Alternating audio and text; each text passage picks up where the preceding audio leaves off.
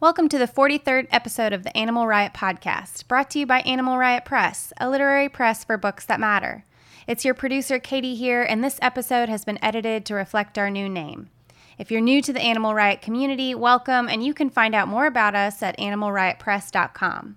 Now on to the episode with your host, Brian Birnbaum, and today's guests, Seth Katz and Jared Marcel Paulin.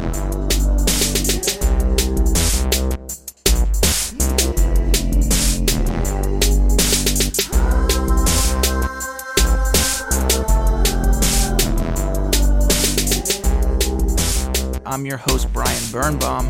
We're here today with Seth Katz, a writer of fiction and an ardent art critic. I came up with that, copyright it. And you can find his review of Yellow Earth by John Sayles in Slant Magazine come January, for which you're being paid, right, Seth? That is my first paying gig as a writer, I'm happy to say. And we're also here with Jared Marcel Paulin, author of the debut story collection, The Unified Field of Loneliness, and the forthcoming novel Venus and Document, both out or forthcoming from Crow's Nest, the imprint from Political Animal. And so before we get started today, I'm just, I'm going to come out with it. I'm feeling churlish as fuck today. It was supposed the churls? Yeah, I got the churls, dude. It's bad. I got the churls. That's how they say it in Baltimore. Yeah, dude, it was supposed to snow. I don't know if I've announced this on the podcast yet, but I'm basically like, I want to say Paul Cosen's godson, but no one knows who the fuck that is, and they should look him up. Is that the guy who was screaming about the snow so lightning? That's what I'm saying. I'll say I'm Jim Cantori's godson, even though that's bullshit. It's I feel like such a sellout for saying that. But Paul Cosen, everyone look him up. He's the godfather of winter weather meteorology forecasting, etc. But so yeah, if he was with me today here in this room, maybe I wouldn't be feeling like this. Maybe he would have told me exactly what was going to happen. Maybe he would have told me that I was gonna wake up to chimeric dreams of just a whitened New York City, only to find out that, as usual. Was he near omniscient in his ability to predict the weather? I mean, honestly, man, no, because no one is. Let's be honest. No, he was not. He was not, but he was damn good. He was better than the rest. Yeah, he was. He was it. He was so the wait, Messiah. you're not getting snowed in? This was a false alarm? It was, man, and I was on board. The NAM was on board. All right, man, we were in range. The NAM was in range. We were in range. All right. So, anyways, I'm upset. So and that's why we're having this podcast. And that's why we're having this podcast. I will be probably commenting throughout and referencing how upset I am, and maybe getting more specific. But let's try to talk. How long have you been doing your own forecast there, Brian? I'm going to tell you right now. It all started when I was at a baseball practice, an indoor practice, because it was the winter time. But I played Metro ball, and we were all fucking serious about it. And in the lobby of like the facility, on the Weather Channel, they said it was going to snow. I was like 10 years old, 11 years old at the time. And then 4 days later, when they said it was going to snow, it snowed. And I was absolutely I was transfixed by that prognosis and the confirmation of that prognosis. And so I became obsessed with the Oracle of Delphi. Yes, exactly. And dovetailed with the fact that my friend Dave had the fucking dopest sledding hill known to man. Yeah, it was just this maelstrom, so to speak, of just joy. So slowly over time, I got into the science of it, and so I just started following all the models. I can list them off for you here, but I won't bore you.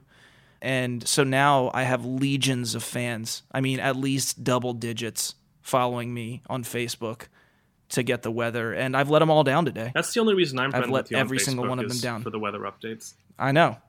That probably represents like 70% of my digital friendships is because of right. That's we should say here that Brian keeps us all very up to date in our group chat on the climatic events happening in the New York City area and also the greater East Coast. Even for me, being here in Europe, having absolutely no relevance to me whatsoever, Brian keeps me very well informed as well. It's really important stuff, and I think my lowest moment over the last 24 hours was when I texted you guys in all caps, "Wham bam, thank you, Nam," because I thought we were in for it, man. I thought we were in for it. And then it busted harder than my first time spanking it. All right. It's supposed to be Let's a dry. Move on. Supposed to be a dry run. Yeah. It was. It really was. It was supposed to last all day. It never works out like that. Okay. Anyways, yeah, let's talk. This is where 75% of listeners have tuned out. Now let's talk about books. They're still here. Don't worry about it. So yeah, what do we want to talk about? You guys had some ideas. I know, Jared, you mentioned the Zadie Smith New York Times essay, which I'd be okay with discussing, even though I only read half of it because I agreed so fervently that I was just like, I'm done. I don't want to disagree with this at any point. Wasn't that piece in the New York Review of Books? Yes, it was. Yeah. Yeah, and we thought it was going to be situated near my the ad for Emerald City, but it wasn't, and so I despaired. Maybe that's why I stopped reading it. But yeah, so I don't know, Jared. Do you want to? Did you finish the whole thing? I did, but yeah, give a synopsis. Because Seth didn't read it, but he's a smart guy. Okay, so we got someone here who assented to the piece so much that he didn't even bother to finish it. Someone who didn't read it, and then me who read it like 5 weeks ago and remembers like a quarter of it. Yeah, sounds like one of our writing workshops. That sounds perfect. Yeah. Okay, that sounds absolutely perfect. Well, I think if I remember correctly, and I apologize if I get this wrong, but I seem to remember that. Don't worry, it wouldn't be the first time today. I'm sorry. It's early, but I had to say it. It's just, it's been a hard day for me. Anyways, continue. I think this question about whether or not you should write outside of your own experience, particularly when it comes to people of different groups or people of different ethnicities or colors or sexes or whatever it may be, was something that I think was closing in around Zadie Smith for a while, in the sense that she had been asked several questions about it, not because she's guilty in any way of, violating any norms, but I think she had been asked in some interviews with journals and things like that, and she had always kind of declined the question because she didn't want to hang herself by giving the wrong answer. And so when that piece appeared in the New York Review of Books, it seemed to me like something that she had probably been thinking about and working on for a while. And it read as I use the word calculated hesitantly because I don't want to make it seem like there was any sort of PR involved in it, but it felt like a very safe position for her to take in classic Zadie Smith fashion. No disrespect to her, but it felt like a very safe article in which she said basically what we already know, which is that we as writers need the freedom of our imaginations, and a big part of that is imagining the lives of others, and that's a big part of empathy, which is what literature is all about, in alleviating loneliness. Great movie too. And great movie. And writers are multiple people. Writers are full of contradictions. And she quotes that Walt Whitman line, do I contradict myself? Very well, I contradict myself. I am vast, I contain multitudes. And she uses that as the essential irony on which this whole argument about whether or not you can write outside of your own experience kind of hangs. And coming from someone like her, I think she has the clout and she has the status to be able to make that argument without getting too much flack for it. I don't know. I didn't read any of the follow-up on it or any of the comments on it. I'm sure some people came down on her, but I have a feeling... I'll say she kind of indemnified herself by coming back to the Walt Whitman quote, from what I remember, and using it as an example of, okay, but what do we also know about Walt Whitman? You know what I mean?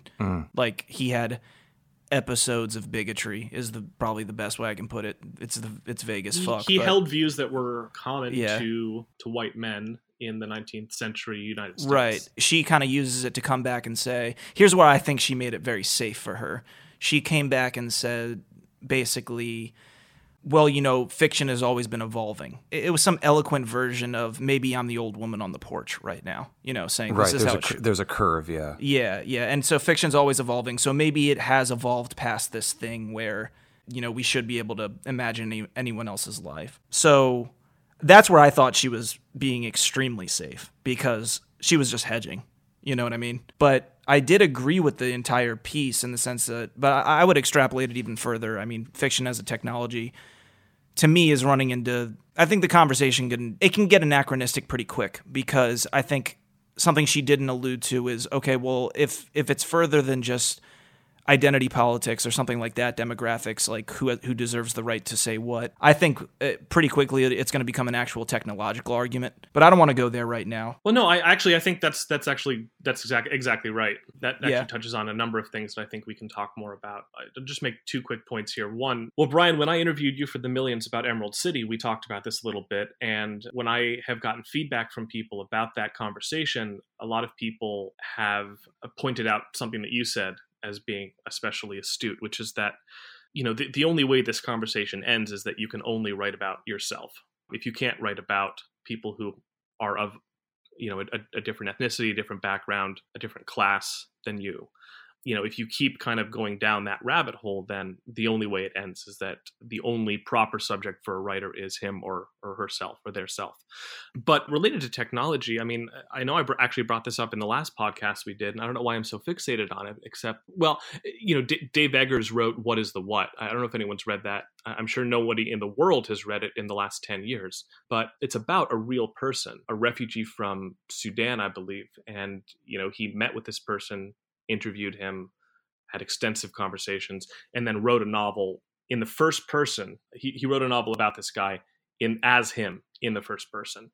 Mm-hmm. And it's hard to imagine that happening today for a number of reasons. But as far as the technological argument that you're making, it seems to me that rather than write a novel in that way, the first thing that anybody would do would be to make a documentary, to let that person tell their own story in a very direct way, rather than having it be mediated through what is, in fact, an anachronistic piece of technology, which is the codex, the novel, the written form. Yeah, and I don't find it to be anachronistic at this point. I still think that, as I said in the interview, I think that we did, that I think the novel is still very relevant. Unfortunately, it's, I think, more relevant than people realize, because I still think language, especially decoding language through, decoding someone's consciousness through language is an enormously beneficial tool for one's emotional and just outright intelligence.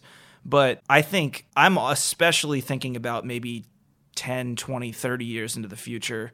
I'm not expecting us to be, at a point of peer-to-peer like cognition or something at that point, though I do think it's somewhat possible. Elon Musk is out there working on it right now as we speak. Facebook has cochlear technology, that they're working on as we speak, that would do something like this. So if you go down this rabbit hole of who deserves to say what, well, in 10 or 20 years, we're going to be saying who deserves to know what about another person. So to me, it is somewhat of a ridiculous conversation in a way. And let me give you an example why, because that might feel like a tangent. Because Seth, you just brought up the fact that, Dave Eggers went and interviewed this person, right? And the reason you bring that up is because I'm assuming this person is of another race, another ethnicity, another culture. Completely entirely. Alien experience to anything Dave Eggers completely, has ever. Right. And so I just did a podcast with a woman, Atia Abwe, about her YA novel. And though she's a refugee, and though she, has cultural ties to the characters that she wrote in her book, who were largely refugees, whether they were Afghan or Syrian. She was American, she's American, she grew up in California. She was a refugee as a baby, so her experience of coming over here is really blotted out by just, being that young. And in no way, shape, or form, not only do I think she deserves to tell that story because she's a writer, and that's just what writers do. But, I also know that people in our day and age will give her the benefit of the doubt. The same way that people in our day and age give me the benefit of the doubt writing about deaf people just because I grew up with deaf parents and I have been around deaf culture. Which assumes that just because I've had a certain experience, a very specific experience that's extremely generalized, and yes, there's a lot of truth to it, it assumes that I know more than someone else about something. Well, while there are sign language interpreters out there who hang out with deaf people more than I do, who are more fluent in sign language than I am, who might have a greater interest in deaf culture than I do. But if they wrote who knows, So when I say anachronistic, I just mean it in both directions of chronology. Like, this literally can't end in any other way than one person thinking about their own experience, or everyone being allowed in to know each other's lives. Does that make sense, or am I completely off the rails right here? It does, but I think the argument coming from the other side is somewhat at odds with what the other side's actually trying to achieve. So, for example, there's all this emphasis on awareness, and like seeing your blind spots and like recognizing biases that you might have but don't realize that you have. And so we're talking about points of access here, like how do you have conversations? How do you get to learn about other people and the experiences that they have that you're not conscious of or never even thought about before? And I see the novel, for better or worse, as a point of access. And talking about what you were saying a moment ago, Brian, you grew up with deaf parents, so you have some access to that culture. It might not be as thorough as some others, but you have enough. You have a hinge into that world where you can allow your imagination to carry you into places that other people who maybe have more access to that world but are not novelists would not be able to go. Mm-hmm. And so they're able to perhaps learn something or glean some kind of insight from your perspective that they may not have known before. And to hold you to a certain standard and say that, you shouldn't be writing about something because you have only shallow knowledge of it is to indict almost, every novelist in the history of literature, because all novelists, as we know, do a certain amount of research for a particular subject, and then you just kind of finesse the rest of it. You do enough to be able to get away with it, to be able to get by, and to make the reader believe. Mm-hmm. This is an essential part of suspension of disbelief, right? It's part of the contract with that we make with fiction. So to hold writers to this criteria of like, well, you don't know enough about this, or you're not part of this group, or you don't have any access to this community, or if you do, it's only shallow, or it's only indirect, and therefore maybe it's better if you don't weigh in on this, I think is just defeatist in principle, and it's the death of the imagination. I'm kind of wondering if there's actually an argument to be made about why there is a definitional boundary between fiction and nonfiction, because it's a very interesting debate. Yeah, because in the sense of, if you define something as fiction, then I think that's what gives people the freedom to investigate whatever they want. Otherwise, why would people be up in arms about James Frey lying about things in a million little pieces? Well, I don't know if everyone was up in arms about that. I think Oprah just got hoodwinked by it, and then she felt betrayed, and so her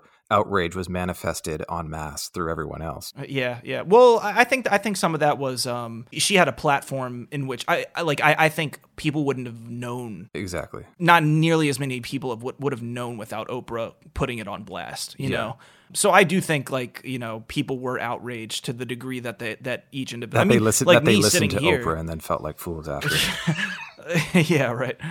Right. Yeah. Book club sucks. You sound anyway. like Jonathan you sound like Jonathan Franzen. You better rein it in there. Yeah, my thoughts on fiction are just so paradoxical, because I at once think it's this, I don't know. I just don't know. I want to say that it's kind of like this, almost this pastiche of an art form, but I do think it's only because we're more entertained by more passive forms of entertainment, and blah blah blah. That comes back to the old man on the porch kind of thing.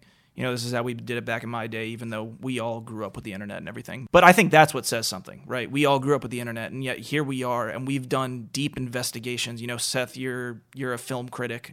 Jared, I mean, I'm not sure if you've written any film reviews, but you and Seth could. I did the Jared had a scathing piece on our friend Lars von Trier. Oh yeah, I'm sure you ripped him a new asshole, But yeah, so there's two people here who are heavily invested in the new, quote unquote newfangled passive entertainment that's been around for less time and is still a representation of somewhat of the new golden age of TV, which then lends into documentaries and whatnot, and true crime or true TV, and still yet here we are, all talking about how novels are worth it, how literature is still worth it. And the reason I think that is because there is no other way to see inside a person's consciousness. Absolutely. That matches the way that they turn a phrase, and that matches the way that they say things. Not just what they're talking about and what they think about, but the way they say something. Yeah, the way, and especially, I was just going to say the way perception is intrinsically connected to language. Right. Yeah, exactly. Yeah. So I don't know, bringing that back to Zadie Smith, I did think that, I do, however, think that as safe as it was, and I don't know, Seth, maybe you've heard enough to chime in after me, because I don't know, I am interested to hear what you think about this, but as safe as it was, I did see it as immensely true. You know, every generation has their thing where the older generation goes, that's fucking bullshit, you know, and it's hard for us to hold perspective. And you know, while I sit here, it is hard to say, okay, it's hard for me to put myself in the shoes. Okay, so, you know, if I was going to do it myself, if someone wrote a book about deaf culture, I will say outright, I wouldn't mind at all. If someone had not grown up with deaf people and just did their research, to me, the only thing that would matter is if they got it right, if it was good, you know.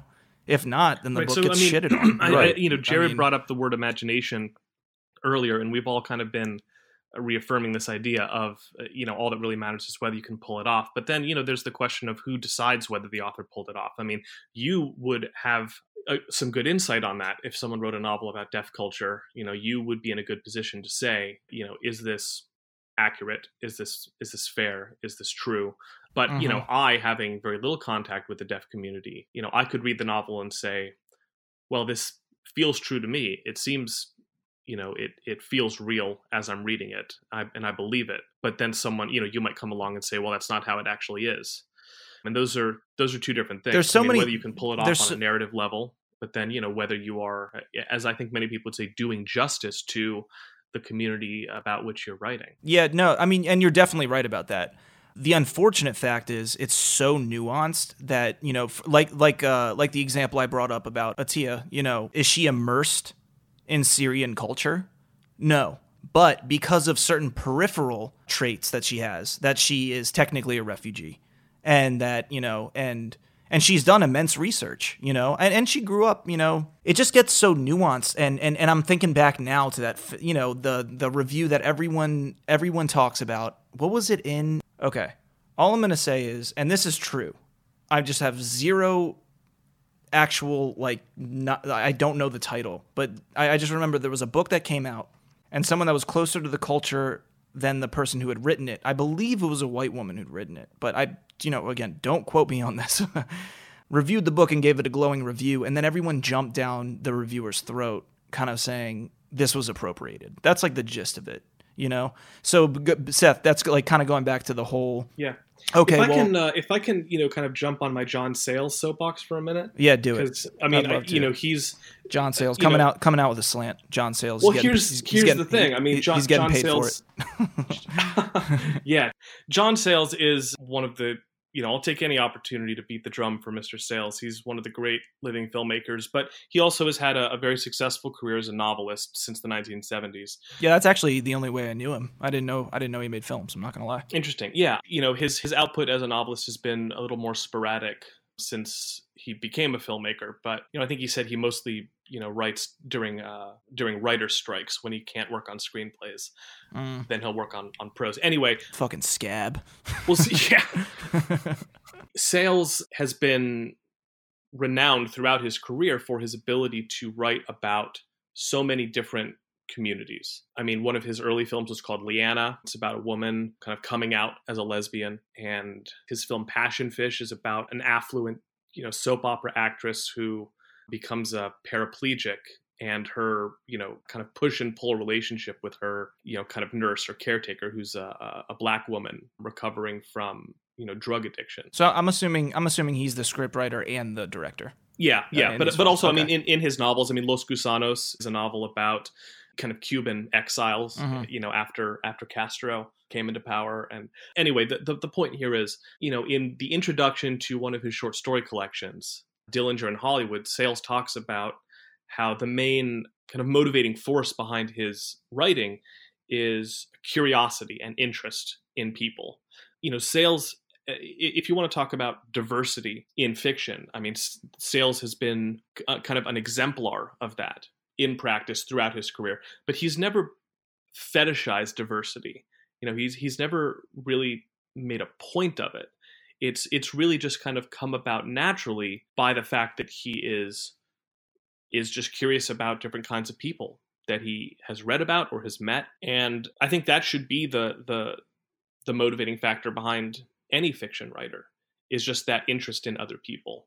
You know, Sayles never set out to fulfill some quota in terms of diversity in his work. He just happens to be a naturally curious person, and so he's written about everything from coal miners' unions in West Virginia in, you know, the early part of the 20th century to the Philippine-American War. And I think he should be a role model for any fiction writer in the way that he approaches his work. Would that in itself, though, I mean, isn't that the axiomatic argument that everyone kind of, I mean, maybe I'm wrong, that everyone kind of already understands, and like still it's confronted with the fact that he doesn't deserve to do it. And I'll say this with the caveat that I do think film is just a lot more forgiving for some reason. Not totally. I mean, we all know the drama that surrounds the Oscars, especially in terms of representation. And speaking of like fetishizing representation, I mean that's absolutely. Yeah, I honestly don't buy their actual passion for equality in that arena. It's disingenuous as all hell. I mean, that's the thing. Talking about diversity quotas or meeting the demands for diversity, these movie studios like, you know, Disney, for example, which seems to own everything now. They own Star Wars and they own Marvel, and don't get me started on that shit. We have these movies now, like, you know, Captain Marvel's a woman now, and then we have Wonder Woman, and we have, you know, apparently the new Thor movie is going to have a female Thor, and the new James Bond, it looks like, is going to be a woman, and everybody's sort of, you know, glad handing this whole thing and saying like what a mark of progress that is, that we're sort of flipping all of these long-standing institutions that had male leads and making them female leads now. But the fact is that these studios make very expensive products, and they need 99% certainty that they're going to get an ROI on these movies. And so any movie studio that is going to, you know, hinge the whole film on a lead actor that they're not confident will deliver that kind of performance and that kind of money at the box office is not taking any chances whatsoever.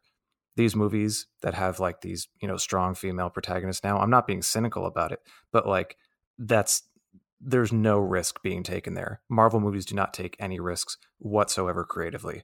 And so Disney shouldn't get any kind of, you know, pat on the back whatsoever for having a female superhero movie. Yeah, I guess that's the not way, diversity. That's just bullshit. That's just pandering.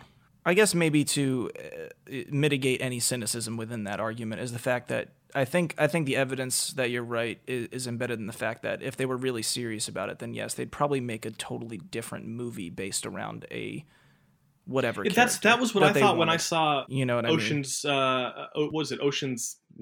What was the Sandra Bullock one? Was it Ocean's 8? Yeah. See, there's another example. Well, but so that was.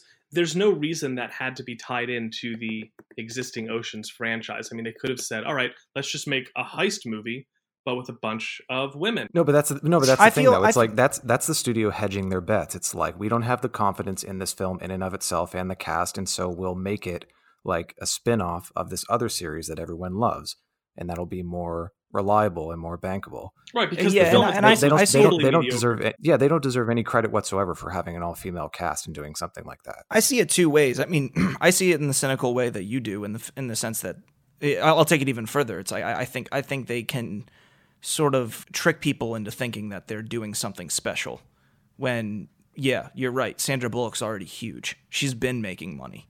A Sandra Bullock movie is going to pull. You know, we all know that. At the same time, I kind of also see the other side in the sense that, you know, like paralleling this back to what Zadie Smith is saying, I kind of pull back and go, well, if this is what people like now, you know, this is how you make equality then. You know what I mean? Like, right, you know, if give the people what they want. Exactly. If this is what, if people want another Ocean's franchise, you know, at some point they do have to have a female cast, because at some point it is going to be outright, you know, there's going to be inequality, you know? No, but see, this is what I'm saying. Yeah. It's tough. It's tough to kind of balance that, because I think at the end of that rabbit hole is like, why the fuck are we still making Ocean's movies? Exactly. It's like, exactly. It's like the Ocean's films, or like the Ghostbusters remake, or like the 40th Marvel movie that they're now making.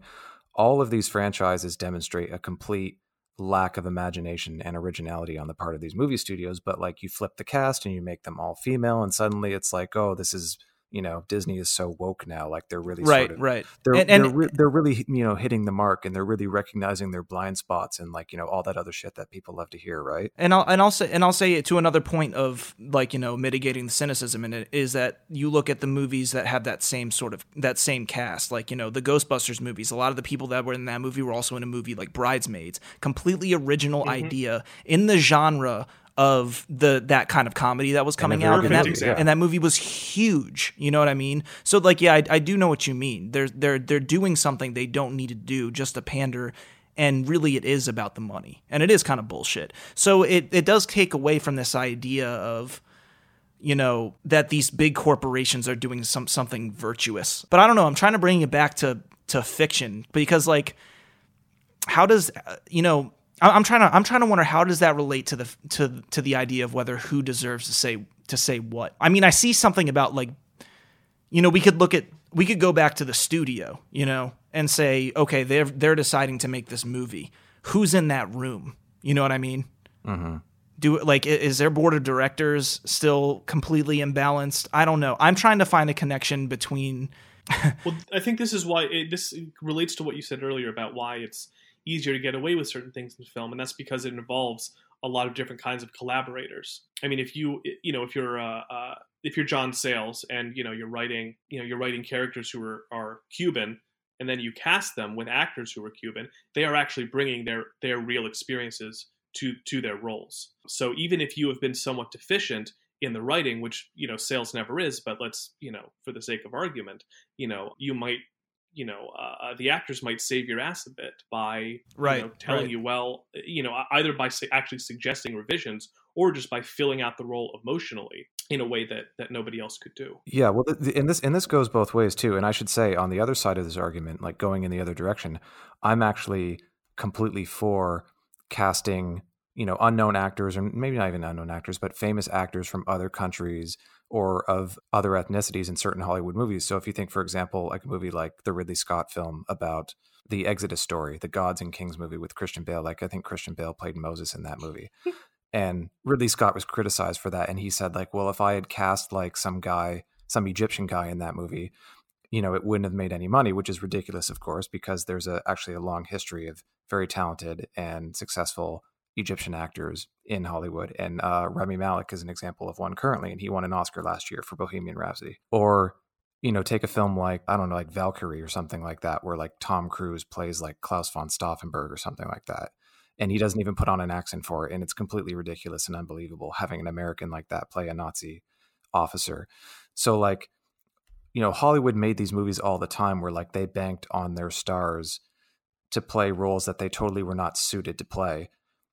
And now, Charlton Heston in Touch of Evil, in brownface playing a Mexican. I mean, what the hell was that? I think the point is that it's not that Sandra Bullock and company aren't equipped to play an Ocean's movie. It's that they're throwing this thing together without the thought of making something that they really are behind. It's that it's lip service, right? It's lip service to the idea, rather than saying, let's actually create something, that's made for the originally, or if we're going to do an Ocean's movie, let's bring someone in who's passionate about the project, or else we'd all be talking about, every single, we would all be screaming for this franchise to continue, Right. So it's about authenticity. Maybe, yeah, exactly. It's maybe trying to bring this back to the Zadie Smith piece and to literature. I just want to say, just to put it out there, I don't think we need to pat ourselves on the back for being so accepting of something that we already know we're accepting of.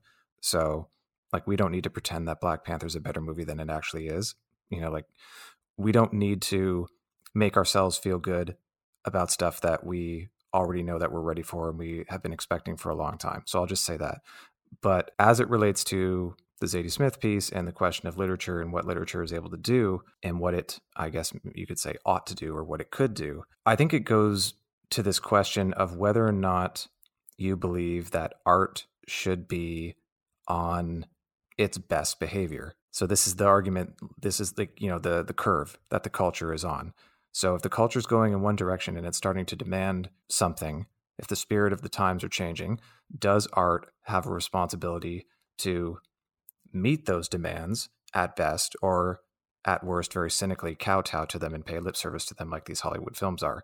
So is it now incumbent on novelists to sort of recognize which way the winds are blowing and to write for the audience now in this way? Does fiction have to be on good behavior now? Does it have to be responsible for what it says because the audience has a level of sensitivity that in the past they didn't have? That's a really good question. Honestly, I wish I could say something different, but I can't help but keep coming back to the fact of, is it good or not?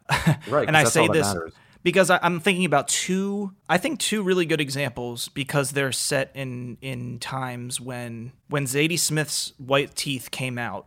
And I'll say up front, I think that's why that's where a lot of her responsibility is born from. Because I think you look at that book and she's writing about a range of cultures from which she doesn't really come from, except for the fact that she's English, But so The Wire came out around that time, maybe a little bit after, but pretty much around that time. And it was very called for because Jared, you're talking about the responsibility of art.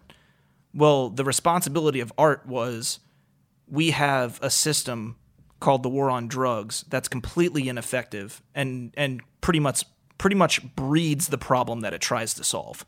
And a lot of that is, inner city, largely black poverty, which breeds the kind of crime that, comes from, a need for sustenance, honestly. Of course, like there are malevolent features that come out of greed, when someone gets too big or something, blah, blah, blah.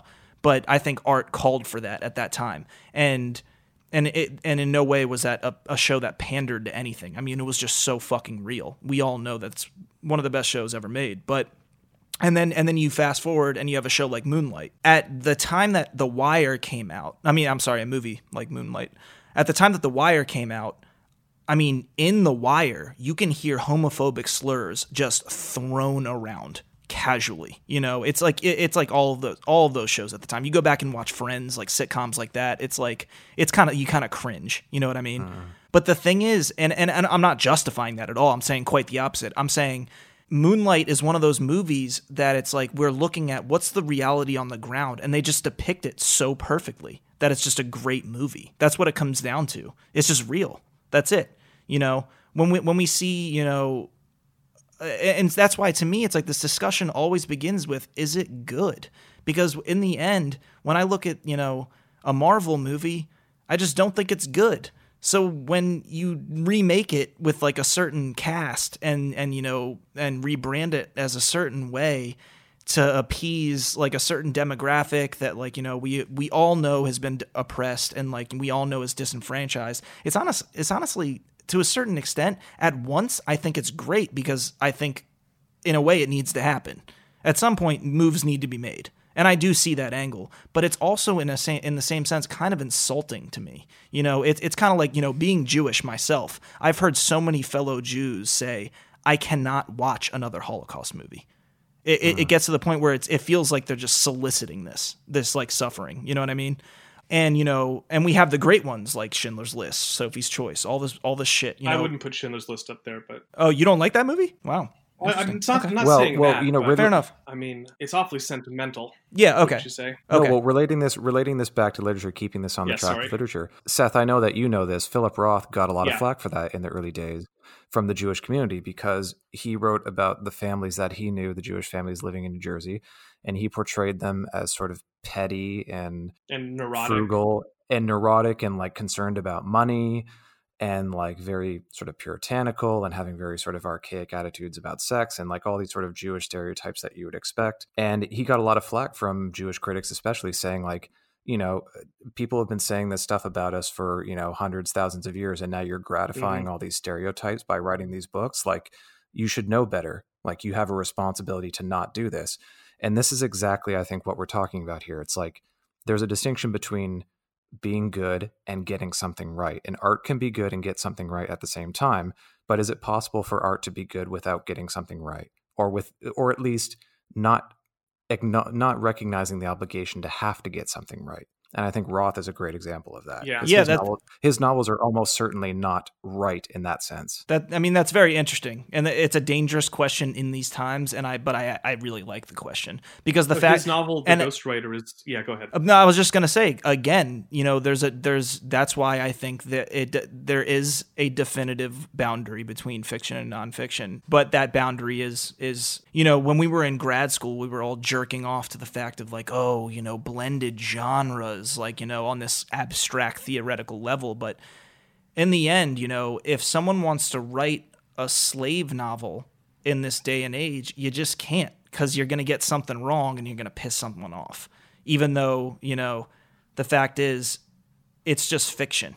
And, but the thing is, if you even imply something that's wrong, you didn't mean to, some Barth's death of the author shit. You know what I mean? You're fucked. It's over. And the novel could be great. It could be a great read. It could be even it could be a shitty pulpy novel that gets it wrong. It could, but that has some entertainment value. It could be this. I don't know, but it could be literature with a capital L. But at the same time, I think it's an absolutely it's a relevant question, because again, going down the rabbit hole, it's like then where do you stop? If you want to make a Marvel movie, and there's a bunch of people who say it sucks, then is that wrong? Scorsese says it is, So if you make a film that sucks, but like it satisfies all the quotas or all the demands that people are calling for, like, is it a good film? That are absolutely in vogue. The demands that are absolutely in vogue, which we have proven time and time and again that, history is our greatest teacher, and that we as humans fail time and time again in our mores and values. Right. So let's just do like a thought experiment here. Let's just imagine, not being cynical about this, let's imagine this, for real. Let's imagine like a comic book movie or a superhero movie that's going to be produced by Disney, where the superhero is like a transgender character or something like that, or like the character is like a former rape victim or something like that, who, becomes empowered and like fights crime and like does it for all the right reasons and like represents their community in exactly like the right ways everybody wants them to be represented. And like the movie is so positive and so progressive in every way you can imagine, but the movie fucking sucks. It's just awful. What kind of reaction do you think that movie would get from, a general audience, or from people, or from film reviewers at Vox or something like that? Like, how do you think that film would be received? I don't know about you, Seth, but, to me, it's almost impossible to say. I think every film, because at the same time, we're at a point where when you put something out, it's hard to say what's going to happen. In that situation, I think you'd get a few people saying that the demographics were being exploited. Then those people might be lambasted for saying like, look, we need this. It doesn't matter at this point. Shit. Someone's ringing our doorbell. I have a feeling that if such a movie were to be made, the shittiness of the film would absolutely be downplayed in favor of like, this is an important film. Like this has social utility. Well, it depends on who you're talking about. I mean, whether it's general audiences or critics, because I have to say, I read a very broad cross section of critics. And the idea that there is some kind of critical establishment or some kind of unified front on these issues is a complete myth. And, there have been films like the one that you are imagining.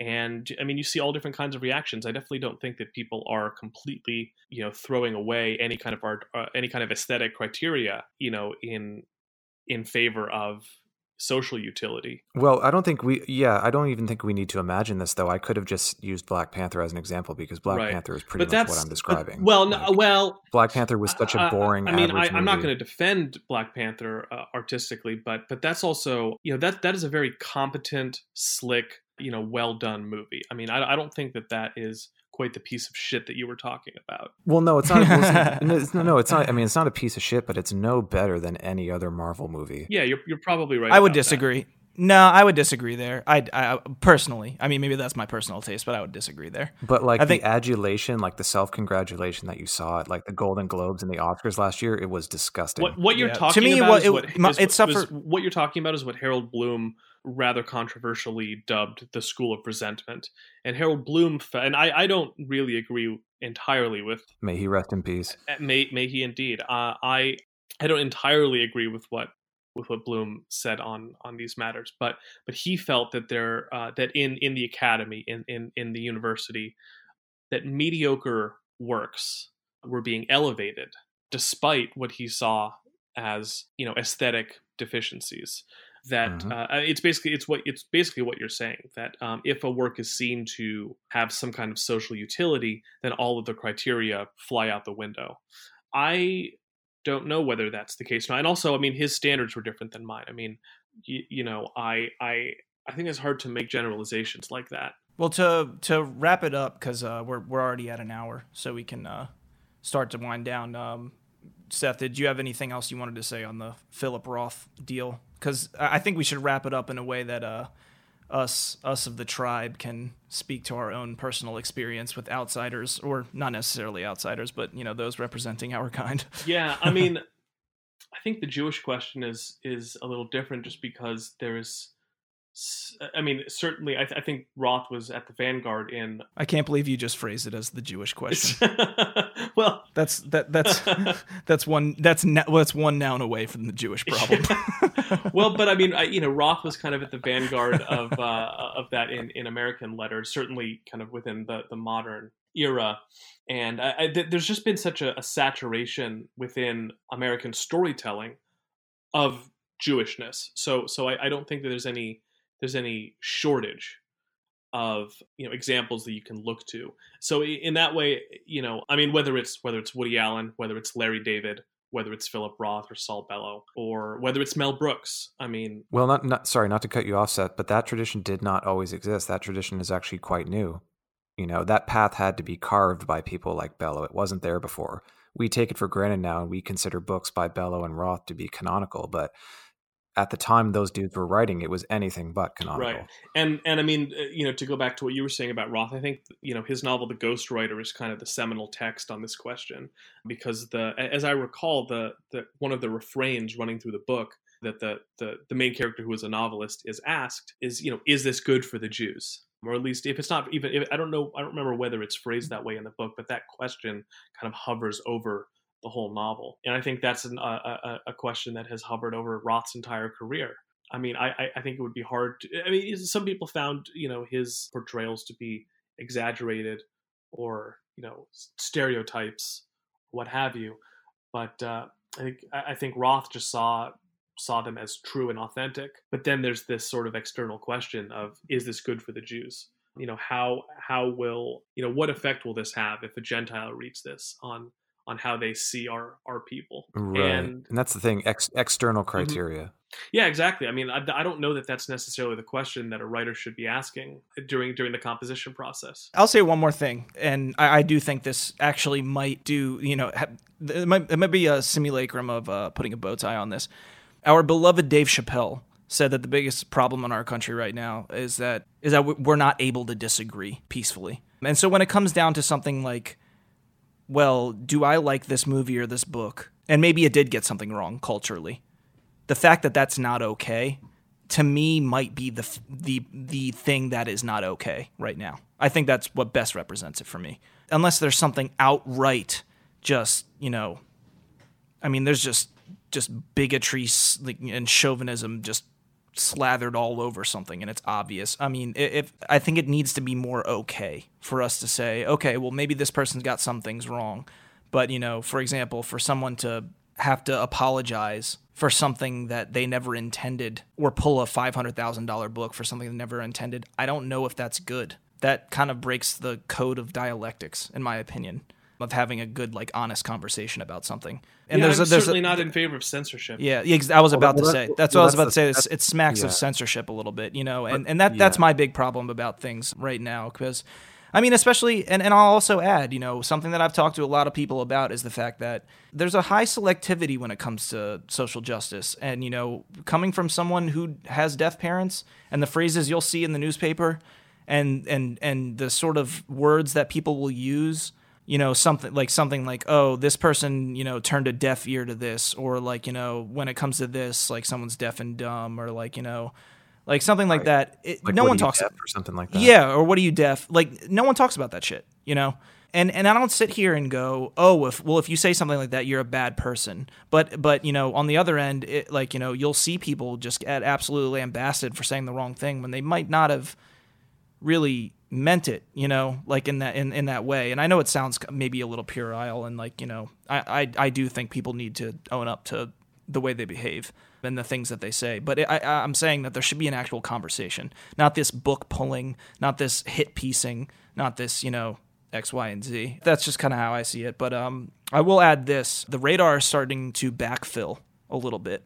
What does that mean? There's a little optimism there. That means the storm is starting to redevelop a little bit off the coast.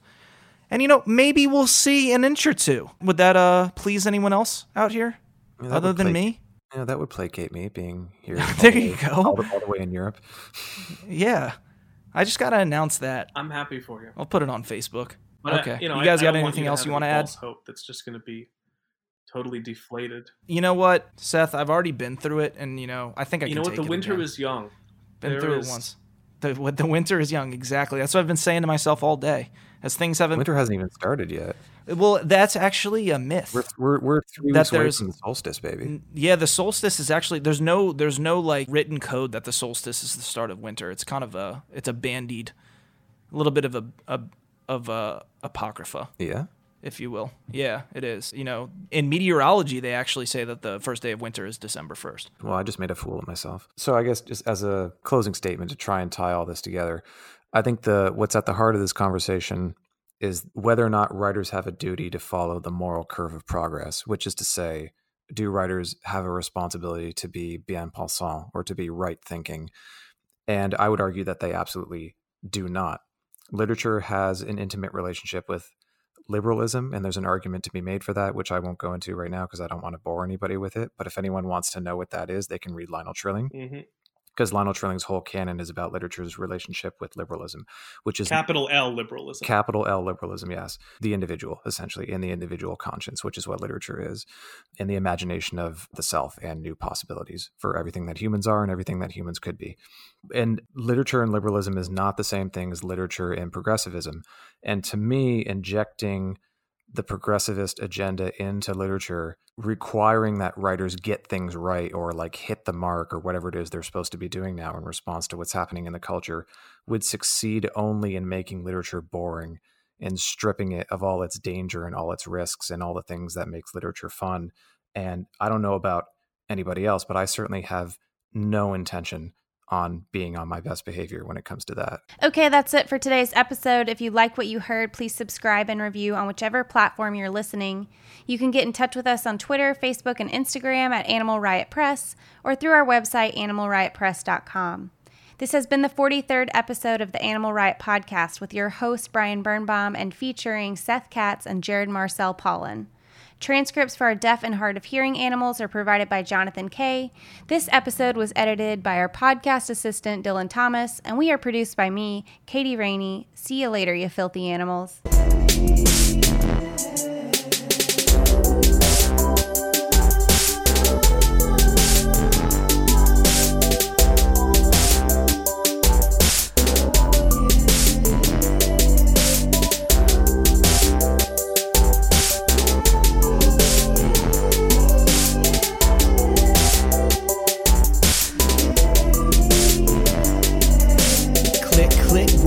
Sir, it's the burn. Bombing on y'all and getting gully as the fern. I don't know much about